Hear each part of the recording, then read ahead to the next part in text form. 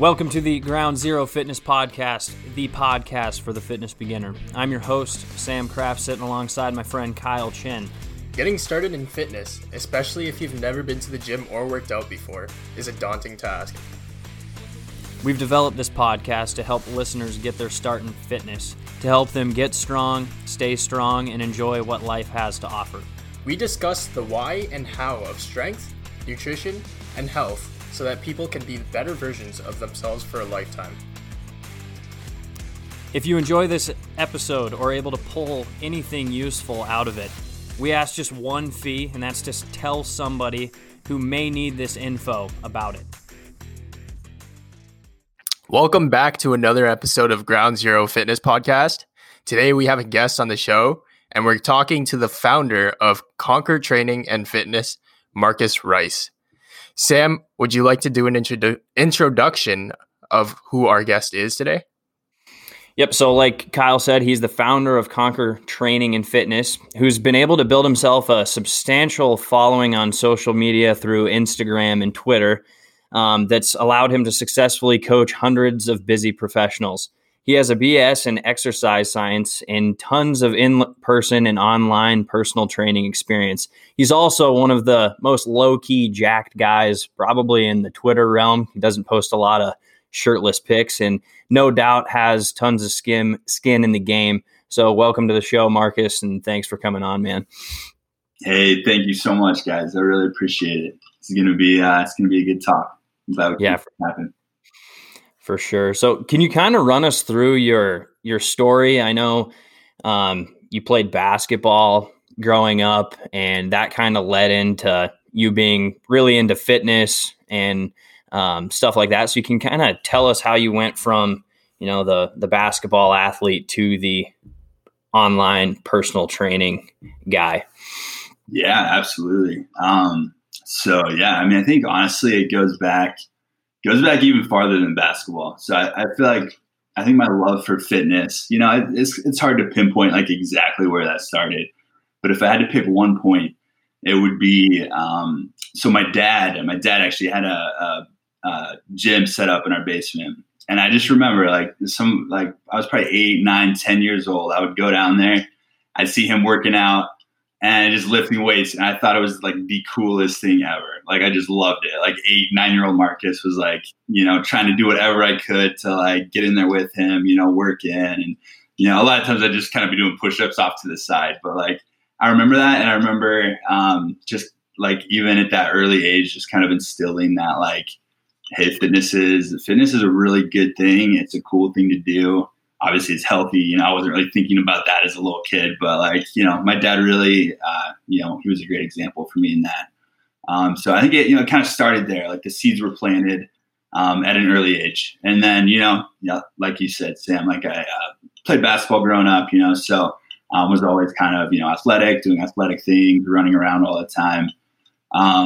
And I think, that definitely kind of accentuated that love for fitness and just being active. And like you guys know, like nothing feels as good as being active and running around. And like you just feel so much better when you're doing that. So I think, that kind of built upon that foundation that was already there. And then kind of flash forward to college.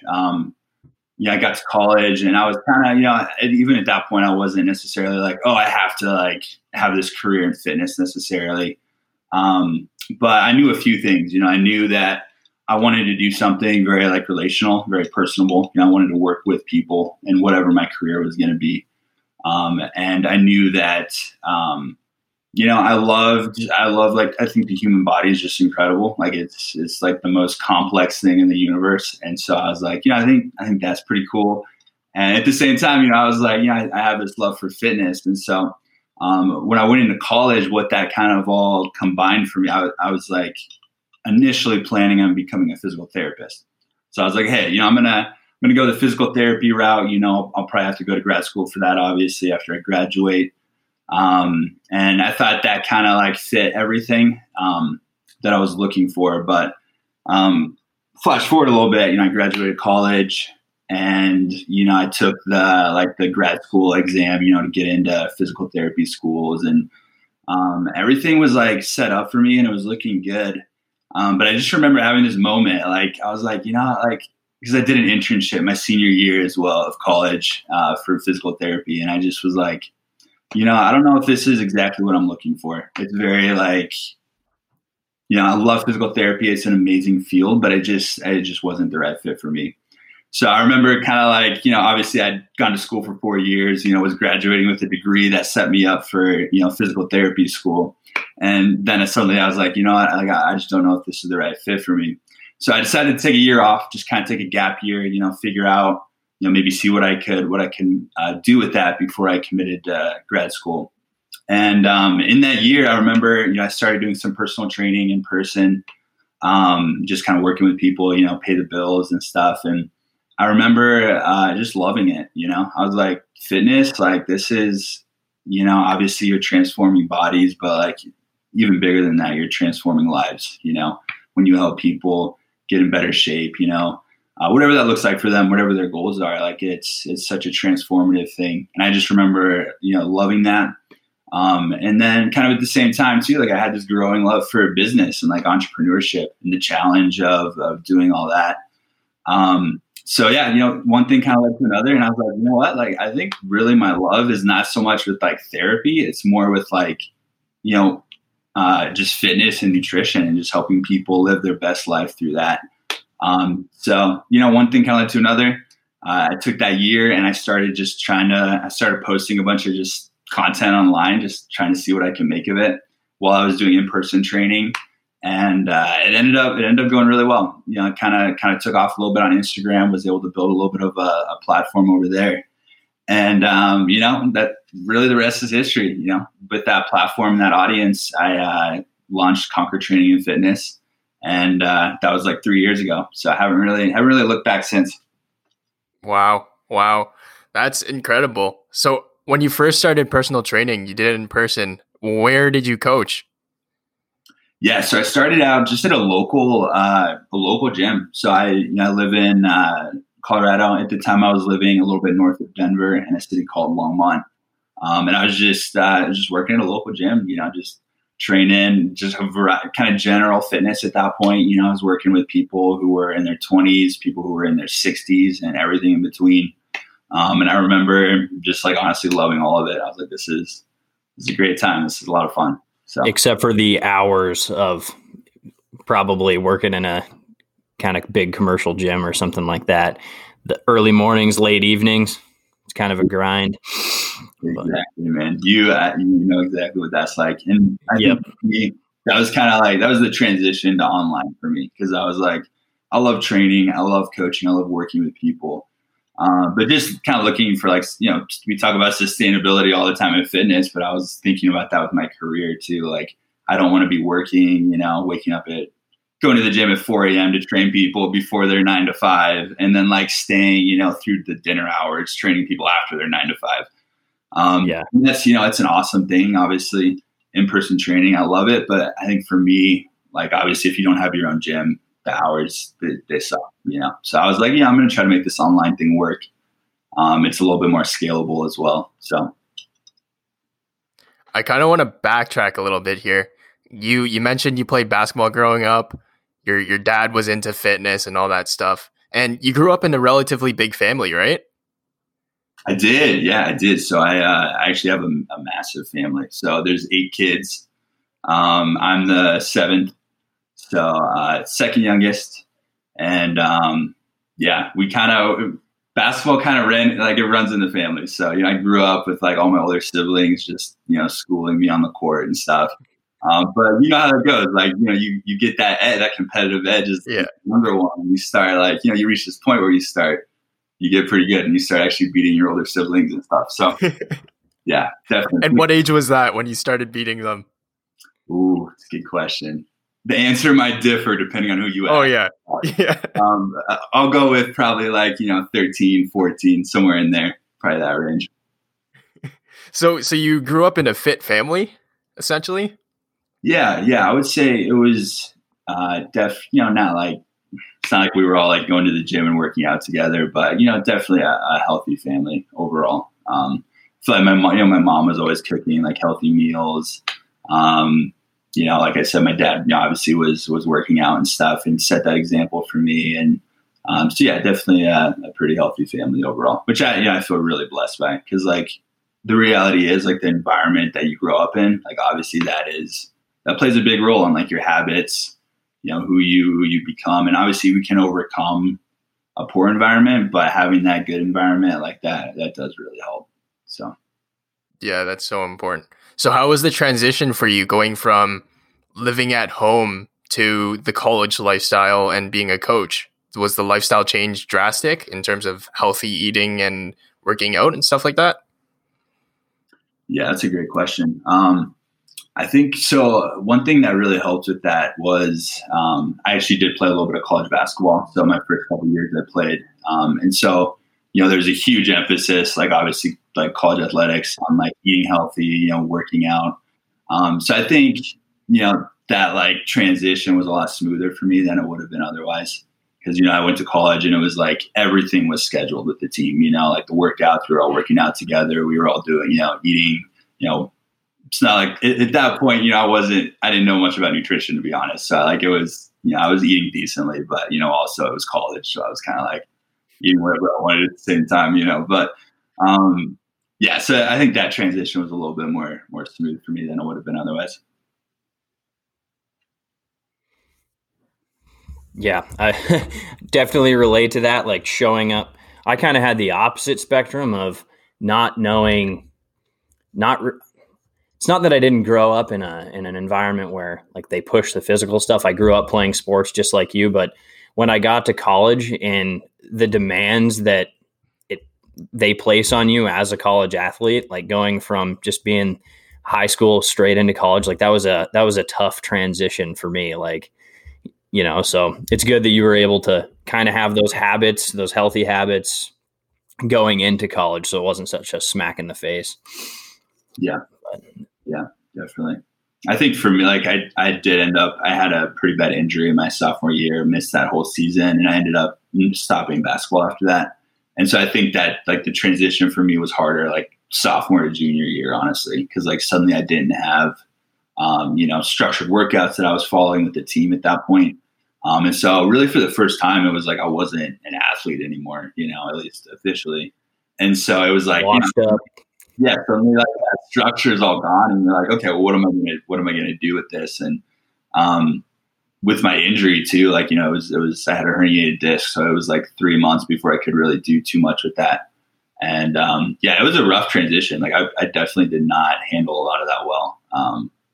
I think it was like a period of probably the next like 6 months to a year where I started getting back in the gym again and like really taking my fitness seriously. And that was like the lowest point for me physically, like as far as where I was at, just because of the culmination of everything that happened there with the injury and not being an athlete and stuff. So go ahead, Kyle. Oh, sorry, Sam. But how did that affect your lifestyle? Just not having any more structure in your day.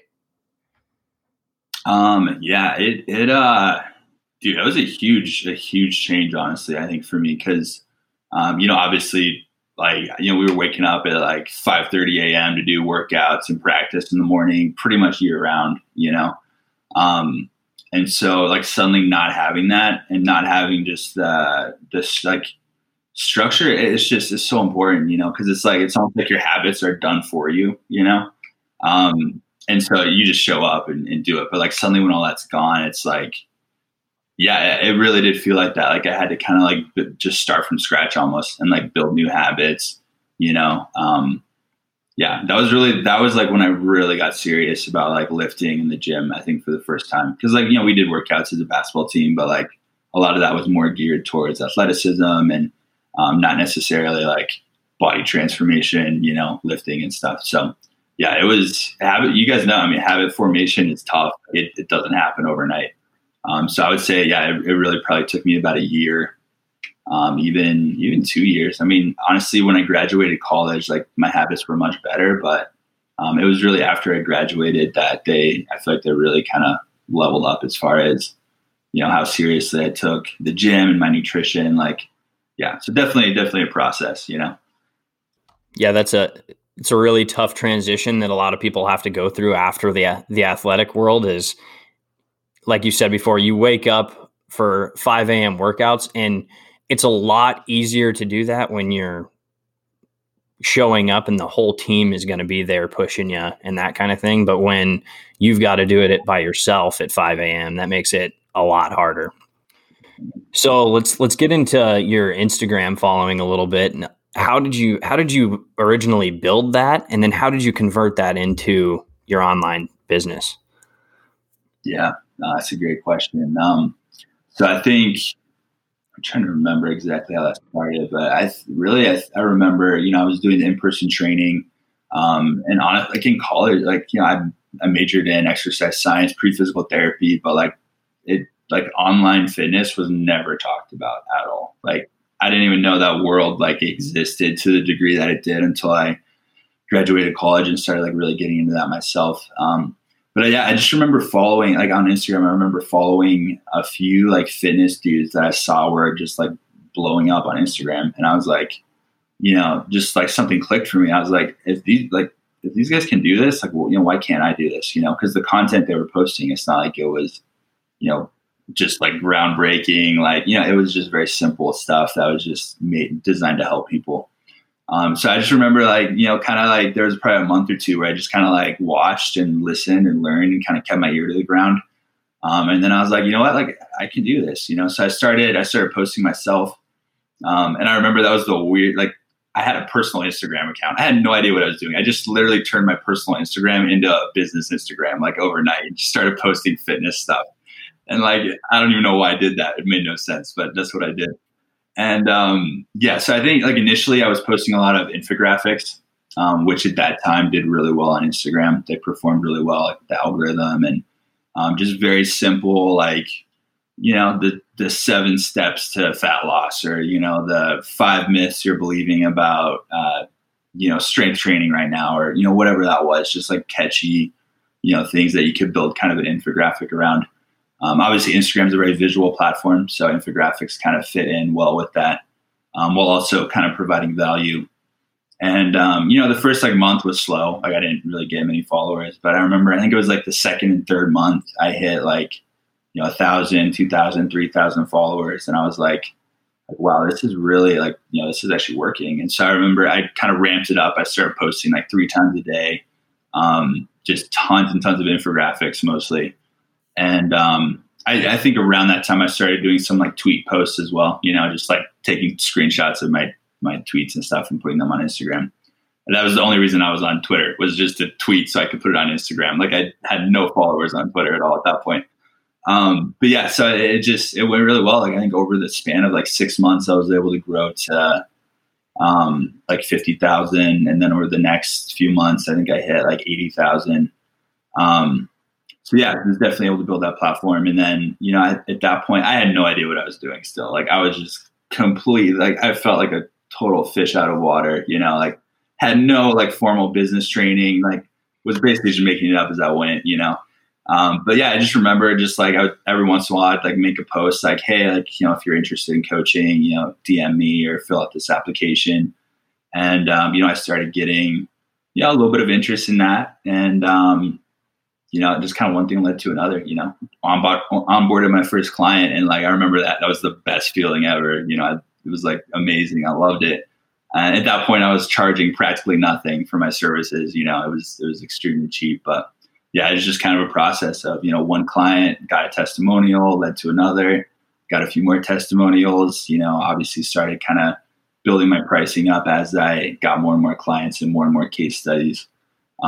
But yeah, it was probably a year and a half before I really had some really good traction on the online stuff. And when you started getting popular online, did you completely switch over to online coaching, or were you still doing personal training in the meanwhile? Yeah. So it was kind of I think it was about a year. Probably I was posting on Instagram and kind of building that following before I switched over. I had a point where, I was making enough income, had enough, had a pretty solid client base at that point, where I was like, you know what, I can, it was hard for me because I loved the in-person training, but I just hated the hours. And like, if I'd had my own gym, like that'd be one thing, I would have kept doing it. But just due to the nature of like working at a gym and working around that, and I ended up stopping that after, I think it was about a year of building that online following. So yeah, that was like 2.5 years ago. So it's been like 2.5 years of full-time online fitness at this point. Right on. Yeah. And like the online training is becoming really prevalent now, like especially with COVID and stuff. People aren't going to the gyms to see it. So you were in a good situation of building that coming into this. So how has that changed since COVID started? Have you been getting more inquiry or? Yeah. So I think, kind of just due to the way my business was set up, I actually took a pretty big hit from. Oh, really? Okay. Yeah. Some of that was because, obviously like with my content, I'm trying to attract a very like specific type of person. I work with a lot of busy professionals, but, professionals who want to make time for the gym, who want to go to the gym, who love the gym. And I think, or at least who are growing in that, And so I think, when COVID hit, nobody really knew how long that was going to be for. And so, most people were thinking like, oh, gyms, I'll be able to go back to the gym pretty soon. And so a lot of like my typical client base wasn't necessarily wanting to like jump into a one-on-one coaching thing at that point of like at-home workouts. They were just thinking, I'm going to get through this as quickly as possible and then get back to the gym. And so, yeah, it was kind of it was a transition for me a little bit. I had to pivot and I started making more content about like, home training. And I actually, at that point, before that, I was just doing one-on-one coaching. And then I started releasing a few programs, just kind of one-off programs that people could buy at that point. And so, yeah, it was a little bit of a pivot, but I think, after like 3-4 months, people kind of realized like, hey, it might be a while. We kind of have, we just got to make the most of this situation. And then it's been really good since then. So, yeah. When you start working with a new beginner and they just sign on with you, what are some of the common barriers that you see with the mindset and habits of these beginners? Oof, yeah, that's a good question. Man, so I was literally just on a couple calls with like potential clients before we hopped on this podcast. And one of the things we talked about with one of the guys, he was saying that he was like just trying to like wrap his head around like expectations, wrap his mind around that. Like what can I expect as far as timeline here? I think to me, like that's what jumps out to me right away is like, I think people's like expectations of how long it's going to take to transform their body and actually see results. It is like, it's so warped from like, due to like Instagram, like you guys, I'm sure you've seen this a lot yourself. Like people, there's so many like 30-day, lose 15 pounds in 30 days, 4-week detoxes, like all this stuff that's like people think they're going to see these like incredible transformations in 6 to 8 weeks. And it's like, that's just like, yes, you can see some results, but like that you're barely scratching the surface with a month or two, So I think just that like dealing with the expectations of like, this is like, hey, this is, you're in this for life, like this is a long-term thing. And if you're serious about getting results, like you have to commit to, sustainable methods. And it's going to take like realistically, if you're really new, like it's going to take like think in terms of like, 6 months, a year, 2 years, 3 years. Like don't think in terms of 6 weeks, a few, like it takes so much time. So I think to me, that's probably the biggest one. I'm sure you guys can probably echo that. You've probably seen the same thing. For sure. That's awesome that you brought it up because we try to mention it every single podcast. Really? Yeah, we talk about how results don't come at an instant, especially if you're a beginner. You got to just trust the process because the most important thing is to get down the habits first, right? We all know this. You get the habits down first and you'll see results maybe 3 months down the line, 6 months down the line. But if you're expecting a transformation within 6 to 8 weeks, as you said, it's complete bogus. And I know on Instagram, it's more prevalent than ever. Yeah. I'm not going to call out names, but there's something blah, blah's discovery. I'm sure you've heard of that, Marcus, where it's like 2 weeks and you can lose 15 pounds. and then you go from like someone with like maybe 30% body fat going to like 22% body fat. And you're just like, how can that happen? Yeah. Yeah. 100%. I know exactly what you're talking about. I get that all the time. Yeah. It's crazy. It's like, and I think it's one thing too, like if you have a foundation of like strength and muscle, and you've maybe just like put on some weight on top of that, you can definitely see results more quickly, for sure.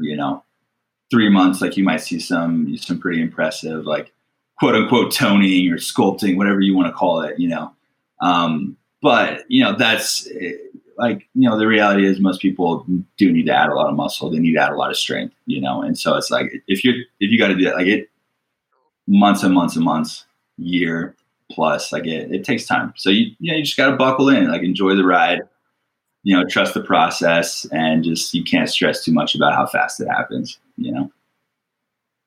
So you get a client onboarded, brand new, never done anything fitness related before. Like, how would you guide that person, like step by step, if you could kind of lay that out for us?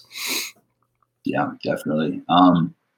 So, we definitely start, we start small. The biggest thing, like, you don't want to overwhelm somebody who's just getting started, like obviously it's a very new environment for them. Everything's new. So I think the biggest thing for me is like taking all of the essentials that they need to get results and just simplifying it, streamlining it as much as possible, so even something as simple as, hey, like, maybe you're getting in, they work at a very sedentary, like office job, for instance, they're getting in like 2,000 steps a day, So even just thinking like, hey, like let's ramp that up to, let's try to hit 5K steps, maybe 8K steps, maybe even 10,000 steps a day, depending on like their time. And, obviously we figure all that out. It's all customized for the client, but something as simple as just walking more like that, you guys know that pays huge dividends over time. Like you can lose 10 to 15 pounds over a year just from walking more, So that's one thing, and then we just, obviously I do get them started in the gym, typically. So it's some very simple, lifting routines, keeping things very simple, very strategic, none of the like crazy fancy stuff you see on Instagram. Like that stuff just doesn't work, you guys know that. Like it's, it's all about bench pressing. Sorry to cut you off, but bench pressing supersets with concentration curls is not the way. Exactly, man. Yeah. Like, these crazy like circuits with like 9 different exercises, that stuff doesn't really work very well. So, definitely focusing on just the essentials, the 6 like essential movement patterns, 5, 6, however you want to boil that down. But like, we're hinging or deadlifting. We all love deadlifts. We joke about that all the time on Twitter, like deadlifts are the best. But yeah, deadlifts, squatting, pushes, pulls, obviously core work. We're focusing on just very, essential movement patterns and helping them develop that. And then, obviously progressive overload, like, it's that buzzword, but like, that's everything. Like that drives results. If you're not tracking your training and adding reps and weight or however you are overloading, there's different ways to do it. Like, that's obviously a huge driver of actually transforming your body. And then, nutrition, same type of thing. You just start simple. Most of my clients track their food, so I kind of help them through that process. And that's very eye-opening. Like, they think like, I can't tell you how many times, like in my like client intake questionnaire, they tell me what they're eating. And they're like, I think maybe I'm eating like, 1,500 calories a day, or, if it's a man, maybe 2,000 calories a day. And then they actually track and it's like, 500, 1,000, even like 1,500 more calories than they think they're eating every day. It's mind blowing. So that's a good start, I think. Yeah, nobody's aware until they actually write it down, and then they see how many calories they're eating, and they're just like mind blown. Yeah, that's the very first thing I do with people is like, that's the nutrition thing for the first 2 weeks is like, I don't care about the macros or how many calories or whatever, but write down everything you put in your mouth for 2 weeks. Don't change anything. Just write it down. And that just builds awareness immediately. And then the fact that writing down that I'm drinking 4 cans of Mountain Dew and 4 peanut butter cookies a day, it's like, the fact that you have to write that down makes it so you're not going to do that, So just building that awareness right there before we get into macros or calories or whatever has been big for making that transition. Yeah, definitely. Definitely relate to that. I usually have like a week period where they just track. They don't, focus on anything else. It's the same thing. It's just like, they're like, I literally can't believe I was eating all that or drinking all that. Like I'm getting like 1,500 calories in from liquid calories alone. Alcohol, juices, milk, mocha, frappuccino, lattes from Starbucks. Like, it's mind blowing. So. One quick question, Marcus. Are you a Starbucks guy? Ooh, bro. Ooh, okay. So, I'm kind of a self-proclaimed coffee connoisseur. Okay. So I love coffee. You guys, I post that sometimes, me doing the like fancy pour over stuff, I love really good quality coffee, but I will say Starbucks is convenient. So I do go there to work sometimes. But to be honest, I can't really drink much of the stuff that like, it's not Starbucks. Like they have a great brand, but their coffee, it sucks. It just does. So, I go with the Americano because their espresso is decent. So you get the Americano, you maybe add a little cream to it because their beans they need better quality beans. Not good. And I would almost argue if you're going to go through a drive-through for a black cup of coffee, I would almost argue to get a McDonald's black cup of coffee over Starbucks. I don't know if it's better in my opinion, but we could talk about coffee all day. So literally all day. Dude, McDonald's and Chick-fil-A, they both have both their black coffees are way better than what Starbucks has. Yeah. In my humble opinion. I didn't even know Chick-fil-A had coffee. But I didn't know that either. Right on. I try to avoid that place, but yeah. So, with the online coaching, I dabble in both too, in person and online. And what have you found adherence wise is easier? Because if a client comes to the gym and they've got the trainer right there, like down their throat on everything, and they have to consistently come into the gym, then it's pretty easy to adhere to that. But online, they have to do it by themselves. So how have you battled that? Yeah, definitely. I think so. It's a great question. I think initially, if you're working in person with somebody, adherence is definitely easier, because they have they have to show up, every day. But I think almost long-term adherence, like if you're looking at the next, 5 to 10 years of their life, I think what I've seen actually is a lot of times like working online with somebody is almost better for their long-term adherence. Cause like they do have to take so much like personal ownership and responsibility right off the bat with online coaching, and obviously you're checking in with them, you're holding them accountable with online. So it's kind of that like halfway point of like, you're keeping them accountable, but they also have to be very like, they just got to take, they got to take ownership, and show up on their own every single, every day or every couple of days to the gym. And so like long-term after they're done working with you, like what I've seen is a lot of my online clients are super consistent. They keep it going after that. Cause it's just like a small step from like having an online coach to like showing up without an online coach versus, when it's like you're working with them in person, they show up because they have to, and then maybe they stop working with you. And it's like, it's a little bit of a bigger step for them to keep showing up in a way. So I don't know if you guys have experienced that, but I've seen that a little bit. It's not what I would have expected though. One of my best online client who is just like spot on everything. I actually worked with her in person for 3 months, and then we transitioned into the online thing. So like that would almost be like the preferred model of let's work together to build those habits. You come to the gym for, 3 times a week. And then after a couple months, once you get the hang of it, then let's transition to the online. I feel like that'd be a pretty good model, but absolutely. Yeah.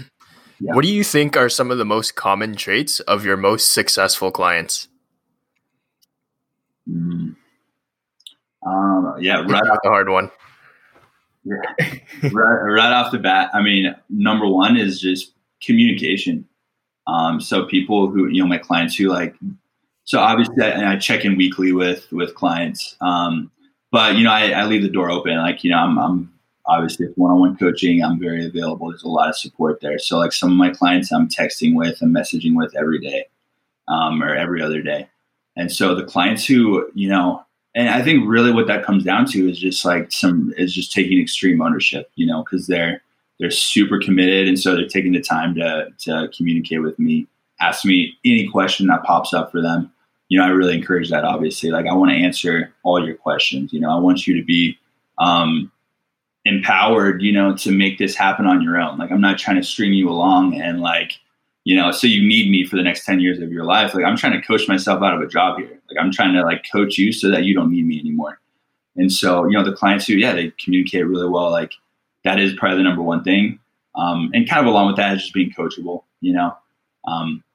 Obviously, a lot of people have a lot of like preconceptions of nutrition and fitness. And a lot of times, like, we spend a lot of time unpacking that, you know, with clients, like just kind of deconstructing some of those beliefs. Cause like a lot of it is, you know, just not very accurate, or, you know, from like Instagram or whatever, you know, just stuff that's like total BS, you know? So kind of unpacking that. So yeah, coachability, communication, and then honestly, just the will to plan ahead. Like, that's the third one I would say. Like, the clients who plan ahead, and I always encourage that and coach that. But like, you know, if you try to rely on willpower in the moment, like, we only have so much willpower. You know, that's not always going to be good enough for you.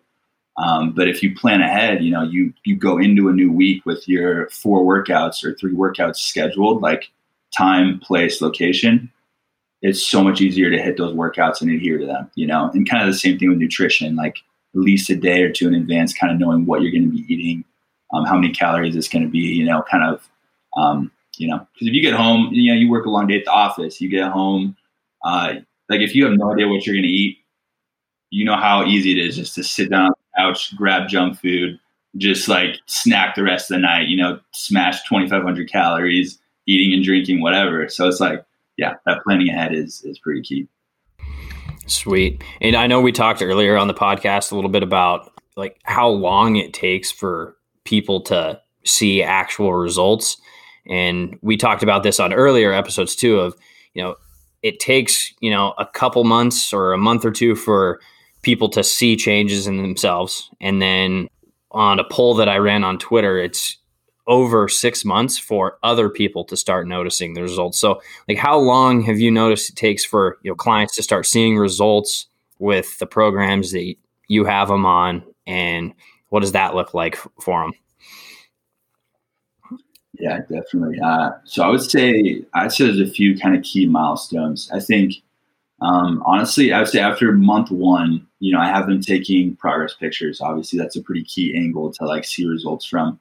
I would say after the first month, almost regardless of what the scale is doing, you know, sometimes you might see a lot of scale progress month 1, you might not other times, depending on, you know, how quickly they get into the swing of things. But a lot of times after month 1, you start to see a little bit of a shift in those progress pictures. You know, it's usually very small, you know, sometimes clients don't even notice it, but like I've obviously seen hundreds of them. So like, I'm like kind of help point out like maybe where some of those changes are.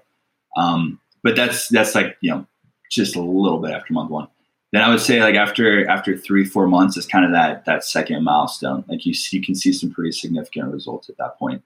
But you know, once again, like you're not usually done at that point. Like you're usually kind of just getting started, honestly, after 3-4 months.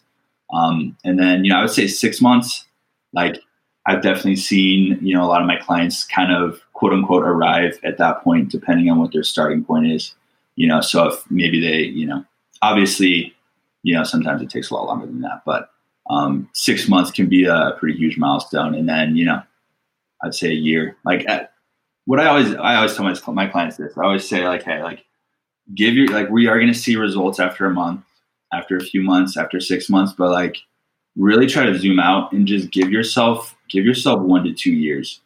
Like, I know it sucks to hear that. Like nobody wants to hear that. You know, they don't want to think, oh, I have to think in terms of years. Like I want to think in terms of weeks or months, but you know, give yourself a year or two, commit to the process, trust the process, show up to the gym, you know, dial in your nutrition, and you are going to see incredible results after a year or two. Yeah. impatience, man. Like that is the number one killer of people actually transforming is just impatience, giving up too quickly and having expectations that are just off, and not realistic at all. Mm-hmm. Do you have any specific examples of that? Because I've had people come in and say, okay, I've got a wedding that I need to get ready for, and it is 6 weeks away, and I need to lose 15 pounds because we're going to be around a pool with my family and friends. And how do you navigate that? Because I've had conversations like, we can probably get you to lose 15 pounds in that 6 weeks, but it's not going to be good, nor is it going to be sustainable, nor is it going to help you for anything long term. So do you have any specific examples of that and how you've worked to change that client's mindset? Yeah, 100%. That's kind of the classic example is the wedding example. Hey, I'm 2 months out from my wedding and I want to lose 20 pounds, and it's like, well, probably would have been good to start this like 6 months ago when you got engaged, but whatever. But hey, we're going to work with this. So, I think it's just kind of that balance of like immediately trying to set their expectations to like, this is a long-term thing. But at the same time, like, just because something's sustainable doesn't mean you can't have more like aggressive periods within that, and so kind of periodizing like how intense you're going with your training and nutrition, like, that's legitimate. That's real life. There's seasons where you're more busy, where maybe you can go a little bit harder than others. And so I try to get them those quick results, as much as is healthy, obviously not doing anything unhealthy or just like crazy or extreme, but getting those quick results, but also like just trying to help them understand that, hey, we're going to transition into, we're going to probably dial this back a little bit. Maybe if we go hard for the next 6 weeks, like really, really, really hard, like, we're going to dial it back for a few weeks after that, while you're on your honeymoon or whatever. And then just, keeping it sustainable, but, periods of more aggressive, like, maybe you're working out 6 days a week, maybe you're doing a little bit more cardio than you would otherwise, maybe a little bit of a steeper deficit, like that's okay for a period of time. But, just setting the expectation in the right place. Do your clients ever bring up the question of supplements to you?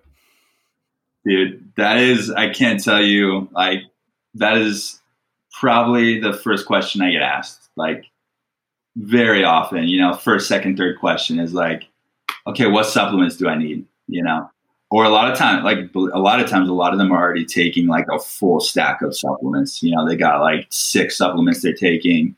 They're dropping like $400 a month on supplements. And I'm like, okay, I'm going to save you some money right now. Like, we do not need to take all these. So obviously supplements, like, there is a place for them. They can be helpful. A few good ones can give an edge, but it's like, they're not needed. And, a lot of them are just total marketing ploys, BCAAs, man, like, you know how that goes. That's what I was waiting to bring that up this whole time. Yeah, we love joking around about it. Marcus, Thane, Sam, and I. Thane is E-Day workout man, and we just have a joke all the time about how much BCAAs we take. It's just a joke, guys. We don't actually take BCAAs, just because of what Marcus just said. It's essentially a marketing ploy. BCAAs pretty much don't even change your physique at all, and they don't help promote any protein synthesis. Like, there's been studies that have been done saying that BCAAs are barely beneficial to things like that. So that's why we joke around about it. But also, sorry to cut you off, Sam, but also it's, at the end of the day, it's a supplement. You shouldn't be taking more supplements than you're eating real whole foods. And for the record, a BCAA is a branch chain amino acid. And guess where you get your branch chain amino acids from? Your protein, so your meats. So actually, you're just buying a $50 tub of expensive urine, pretty much, is what a BCAA is. Like, that's what I'm gonna leave that one at. Yeah. It always cracks me up. I saw this meme about like BCAAs, and it always stuck with me. There's this dude he's in a pool. He's a swimmer. He's in a pool practically completely submerged in a pool. But his like face is sticking out of the pool, and he's got like a glass of water, and he's just pouring water on his face. But he's like in a pool, like he doesn't need more water, you know. And it's like that's literally what you're doing when you take BCAA. You're getting the protein. Like it's like dumping glasses of water on yourself when you're in the shower or in a pool. Like there's no reason for it. No, and people take him like mid workout, so they'll walk around with their shaker bottle full of BCAAs, and I think it's more of a placebo effect than anything. Something on Twitter that is battled back and forth so much is carbs, and the no carb zealots, the low carb zealots, and then the people like I think some of us who are all about it and consider it rocket fuel. So what's your take on that, Marcus? Hell yeah, man. I'm all about the carbs. All about the carbs. I mean, obviously, you know, there's, once again, it's like, you know, you think about if you're trying to transform your body, you think about, okay, dialing in your calories, getting your calories in the right place, getting enough protein. But then once those two are in place, like the rest of your calories, they can come from carbs, they can come from fats. You know, obviously there is like a baseline amount of healthy fats you want to get in your diet. But beyond that, like, yeah, carbs, rocket fuel, man. Like you put that well. Like it is, they're the best. Like they're awesome. They fuel your training. You know, they make it. I really, you know. Obviously, there's going to be people who argue with me on the research on this, but like I really do think they're optimal for building muscle, building strength, which is obviously, you know, key for transforming your body. So, yeah, man, carbs. I can't tell you how many clients come to me and they've tried some like random low carb diet, whether it's keto or something else, and they just like it doesn't work for them long term. You know, like people love carbs; they want to have carbs in their diet, and so. Yeah, we dispel that myth very quickly. You know, it's okay to eat carbs. Carbs are a good thing. Just obviously, you know, have the right amounts of them. Don't have, you know, keep your calories and protein in check, and then, you know, enjoy the carbs. Yeah, I think the biggest thing people don't understand is that a sweet potato is not the same carbs as a candy bar. Those are two very different things where one is straight processed junk, and the other is actually the rocket fuel that Sam's talking about that fuels your workout. Exactly. Yeah, and it's just hard because regardless of what the no carb, low carb people say, people who eat carbs can just train harder for longer, in my humble opinion, you know. So it's just from a muscle building standpoint, it's a lot more optimal. Maybe you don't have to go overboard on carbs, but to get them at least around your workouts so you can, you know, really start seeing progress, drive progressive overload, push yourself. That's when you're actually going to start seeing the real changes. And I think, you know, you mentioned on the, we went back and listened to you on the Passion First podcast a while back, and you talked about how people should almost just gain muscle first, and then you can kind of shred off the fat later. And that's like what most people actually need. They don't need to slim down. They don't need to tone. They don't need to do that. They just need to build some muscle, get stronger, and then start focusing on that other stuff. Yeah, absolutely. Yeah. And it goes back to like, you know, and once again, like in a perfect world, and a lot of, you know, I do work with, this goes for men and women, but almost even a little bit more for women. A lot of my clients are women, actually. I work with both, but a little bit over half are women. And like in a perfect world, like you are gonna, like, if you just committed to lifting hard, progressive overloading for like 2 years, and then you worry about fat loss, like fat loss would be so easy at that point. Because you put on 10, 15, 20, even more, you know, pounds of muscle. And it's like, at that point, you know, you're strong, like losing fat's just not, it's so much easier at that point. Your metabolism has skyrocketed, you know, you feel stronger, you feel healthier, your appetite is more in control. And, but, you know, obviously nobody wants to do that. You know, they want to lose the fat. And so you try to meet them kind of halfway with that, you know, but in a perfect world like that is what would make fat loss the easiest for people. Yep. One topic we don't actually talk about much on this podcast is fasting. Fasting is a strategy that a lot of new potential clients talk about and something that they all preach. but we all know at the end of the day that all you have to do is cut calories to lose weight. So what do you usually tell clients when they come to you asking them for advice on fasting? Yeah, man. So yeah, fasting, obviously that's like a super hot button topic these days too, and I would put fasting in a little bit of a separate category from like a lot of the fad diets, that are like just, we just like shut those down right away. I think fasting for me is, actually some of my clients do, it's not like strict intermittent fasting, but it's kind of a pseudo form of intermittent fasting, time restricted eating, whatever you want to call it. I think for me, it just really comes down to the individual because there's nothing magical about fasting. Once again, like you said, Kyle, it's all about your calories at the end of the day.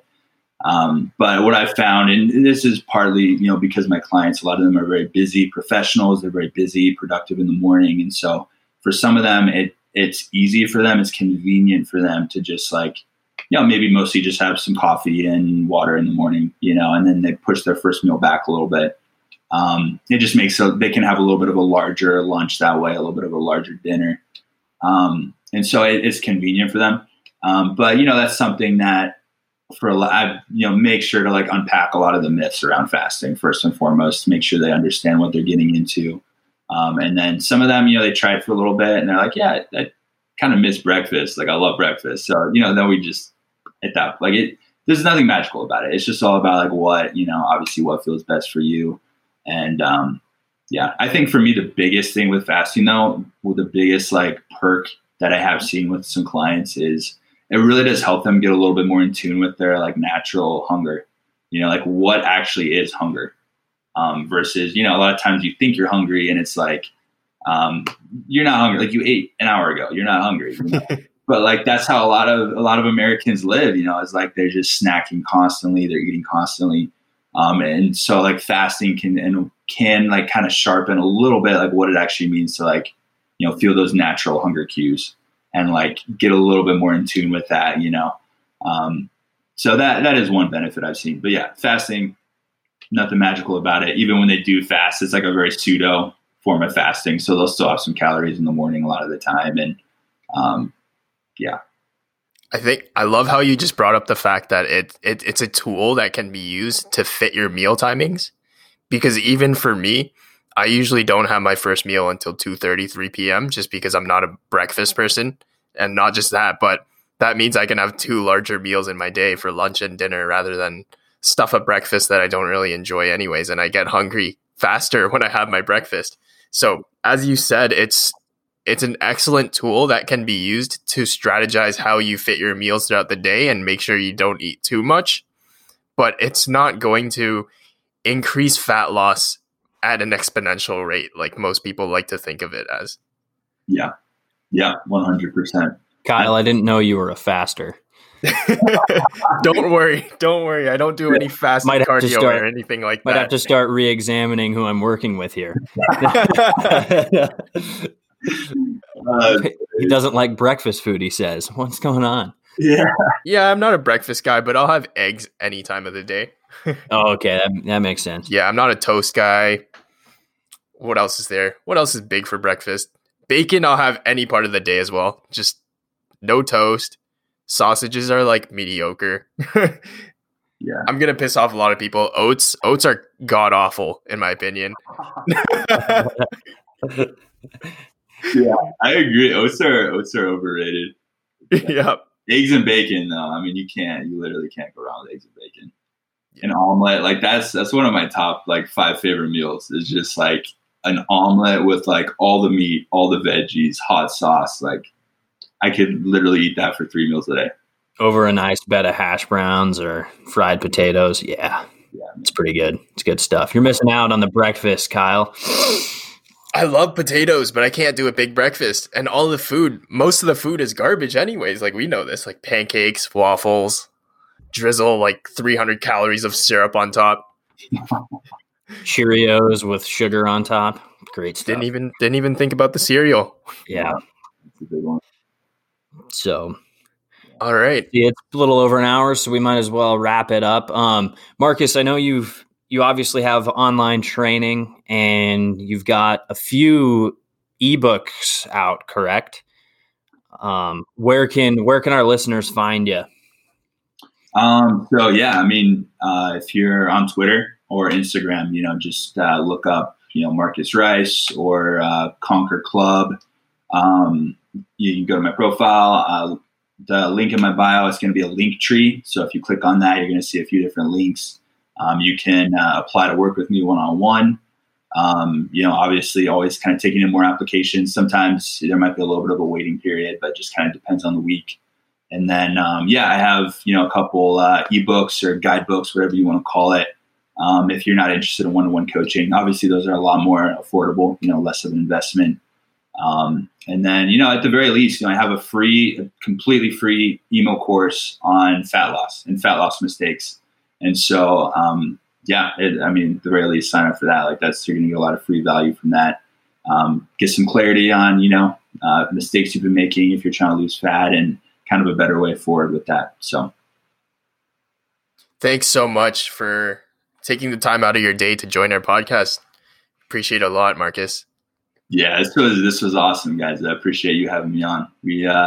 Obviously we've been joking around on Twitter and like connecting on Twitter for a long time. So it's a lot of fun actually talking to you guys in person, quote unquote, Yeah, this is really good. So hopefully maybe sometime down the road we'll have you on again and we'll get into some other topics. So yeah, man, thanks a lot for coming on.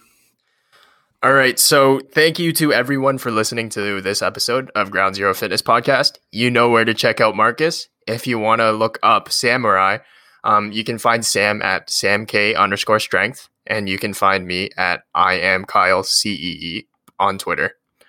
Thank you so much once again for listening to this episode. I hope you have a wonderful day. Thanks again, Marcus. Thanks, guys.